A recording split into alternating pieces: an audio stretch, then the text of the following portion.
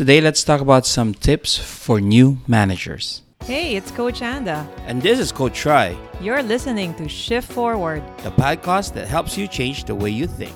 the podcast that helps you change the way you live and wake up every day. The podcast that helps you shift and move forward.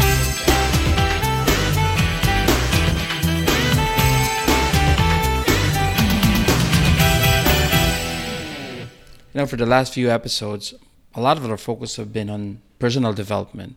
What can you do to become more engaged, to recharge, to restart on a project?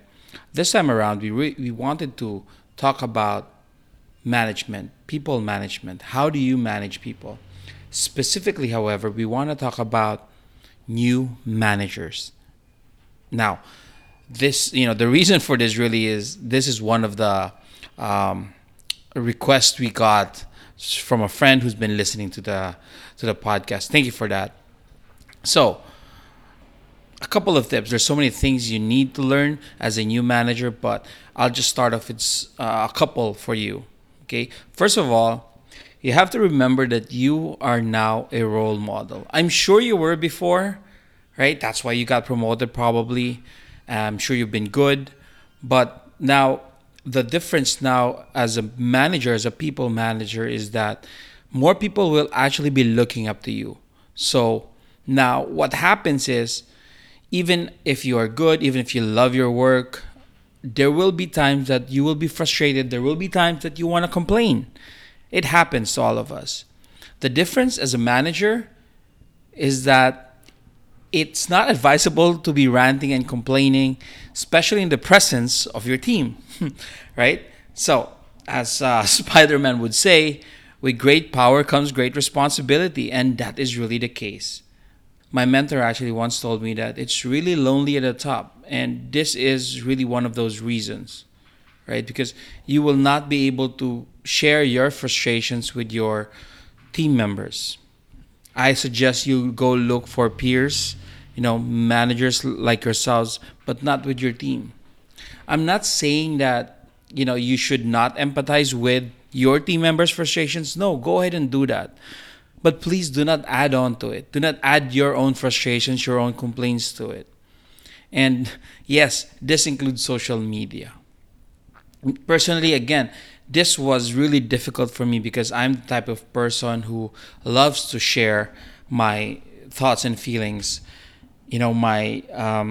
my frustrations, and that is actually one way that I connect with people, by being very open, a very open book. But I realized that in doing so, I sometimes add on to their frustration, and in the long run, it just makes it worse for my team. The frustration adds up. Their frustration gets even worse because of the frustrations that I add up. So, becoming a role model in that sense that you have to be better at managing your own emotions. All right. So this next one is about changing your focus. When you were an individual contributor, your focus was to accomplish your task. That was your number one job, to get your work done. Now, once you become a manager, that's not just it. Your number one job is actually to help other people accomplish their tasks in an outstanding way. So it's not about your task now. It's about other people. It's about making sure that you remove any hindrances or any blockers that are in their way. It is not about doing the work for them too. So that happens a lot to new managers, where they get frustrated by the output of their team members, and what they end up doing is trying to do the work themselves. Please do not do that, right? That's one of the worst things that you can do, because remember, you are in charge of 3 to 4, maybe even 10 individuals.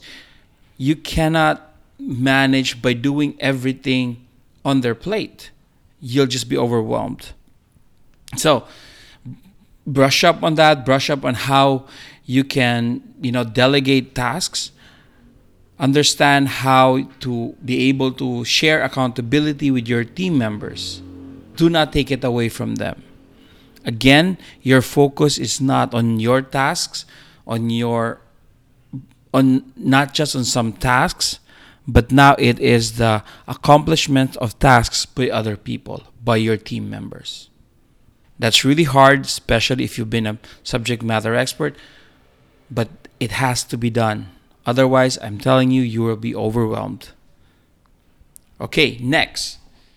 Next is, this is fairly common sense if you want to think about it, but it's really listen and learn. Don't be a know-it-all. Okay, a lot of times we get into a position and we want to fix everything. We want to change everything. You have so many ideas. That's all fine and well, but remember that, hey, some of these people have been at their work longer than you have, and there are reasons why those processes, how things are done, are in place. You might be able to change them, but it will be really bad for you to just go ahead and change them all at once, right? As if you're come in and have that tone of coming in as a savior for everybody. It just won't work out. Now, one way that you can do this is to actually talk to team members, find out their pain points, listen to them, right? And try to get their inputs as well. I'm sure they have their inputs, and you coming in as a new manager might actually help them share it now. And so two things that you can get out of this, right? First, you will find out which are the pain points that really needs fixing, and where you will be able to get support. Secondly, by getting inputs from them, you are empowering them. Again, this goes back to the second point I mentioned. You're sharing that accountability with them. You're sharing that responsibility with them. And now, by doing that, they will be more inclined, I'm sure they will be more inclined to help you fix whatever needs to be fixing at first. So, do it step by step and make sure people are involved. Don't be a know-it-all. Okay? And just a bonus for those who become promoted to the teams that they used to be a team member of. So this means that your peers are now reporting to you. This is tricky. All right? This can get really tricky. So it's important that you actually address relationship shifts. You need to address it. It cannot be business as usual. You really want to have that conversation, especially if these peers were your friends. A simple conversation, telling them that you value their relationship, but as a manager, you now need to be fair and consistent to everybody, right? And that definitely there will be a change in the working relationship, but the personal relationship does not have to change. It's important that those ground rules are set. Otherwise, it will be very tricky for both of you. Okay? Hopefully that helps you. For those who are just stepping into this new management role, I hope those tips help you. Again, be a role model. We know it's lonely at the top, but hey, find others who can actually understand you, but make sure you do not add on to the frustration of your team. Secondly, change your focus to making sure that people are accomplishing their tasks. Next is listen and learn. Don't be a know-it-all. Listen and learn from your people. And finally, just a bonus for those who are going to be promoted in their own teams, make sure you address those relationship shifts so that they will continue to support you and support the team. Thanks again for listening, and for new managers, hopefully that helps you shift and move forward in your new role as a manager. Thanks again for listening to Shift Forward. We would really love to hear from you, so if you have comments or suggestions, please send us an email at hello@shift-forward.com. That's hello at shift-forward.com.